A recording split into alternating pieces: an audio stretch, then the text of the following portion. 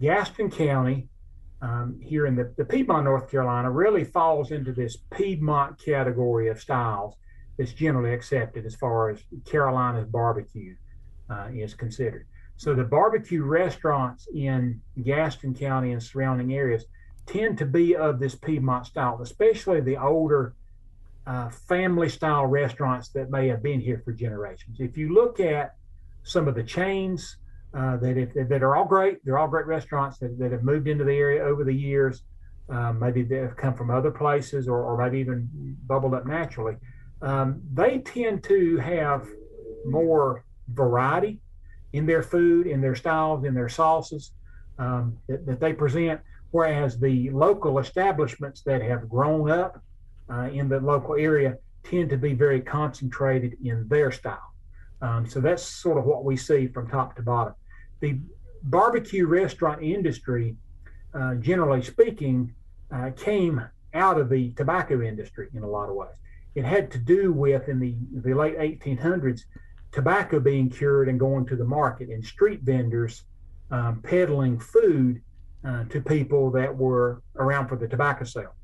And over time, these things got institutionalized in the brick and mortar restaurants and began to have a life of their own, independent of the let's all go to town to sell our tobacco kind of deal.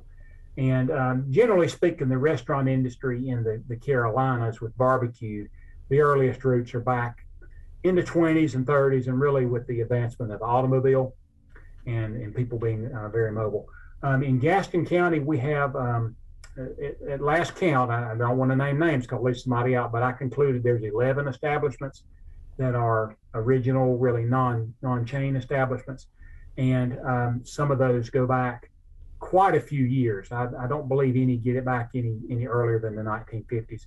But the majority, I would say, have been here since the 1970s and on. So you say they're part of the Piedmont tradition, but are they different? Is that what they serve different at all from what you would find, say, if you went to Lexington or some other town? Well, I think Shelby even. Somebody would say that Lexington style and Piedmont style, some would put those together. Mm-hmm. And some would split them. Now, there's a big difference from what I can see.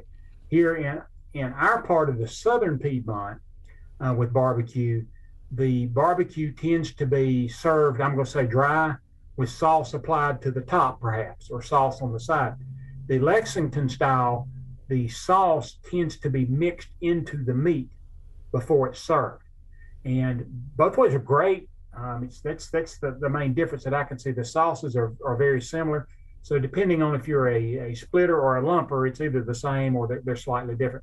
In the Piedmont, the tendency is to cook whole pork shoulders or a portion of pork shoulder called basically a Boston butt. It's usually smoked with hickory or oak. And the reason for that is because we have lots of hickory and oak here in the Piedmont. And that's another thing about barbecue. It's what resources are available in the natural world. That's what flavors the meat. It's not something exotic. And it is either shredded or chopped and presented with a sauce that is tomato-based with vinegar and a fair amount of sugar.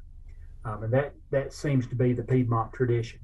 All that comes about because of the natural environment in which this tradition arose from the people that settled this part of the Carolinas and what they had to work with.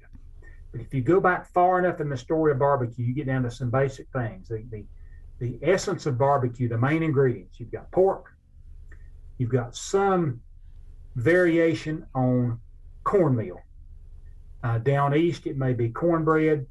Here in the Piedmont, it's hush puppies, and they're wonderful, but it's cornmeal prepared somehow, and then something with cabbage. And if you think about that, cabbage, corn, pork, inexpensive things. It's an inexpensive source of protein. Corn is a fairly inexpensive, easily accessible crop and has been throughout the history of the Carolinas. And cabbage is a very inexpensive garden vegetable, ready, available most times of the year. These things save a long time on their own. They're easily preserved. They're readily accessible to all socioeconomic levels. There's something to that. That's why barbecue has such a tradition. It appeals to everyone. It's been available to everyone. And it's been these ingredients were sources of a lot of food for a lot of people at one time without it being overly expensive. So you have different variations of these same things in this. So I know that's a long-winded answer to the Piedmont style, but yeah, the Piedmont style generally has to do with the cut of meat and how it's prepared and the type of sauce you use. And it's slightly different what you find down east. Right. And what's lumpers and splitters?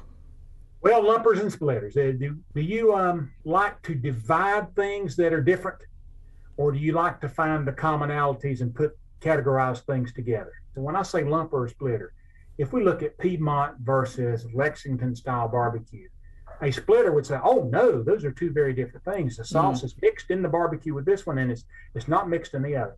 To me, it's the same cut of meat, the same type of fuel, the same basic kind of sauce. It's just how it's presented. I guess I'm more of a lumper. Okay. Yeah. Thanks for clearing that up. Thank you. I thought that was just common.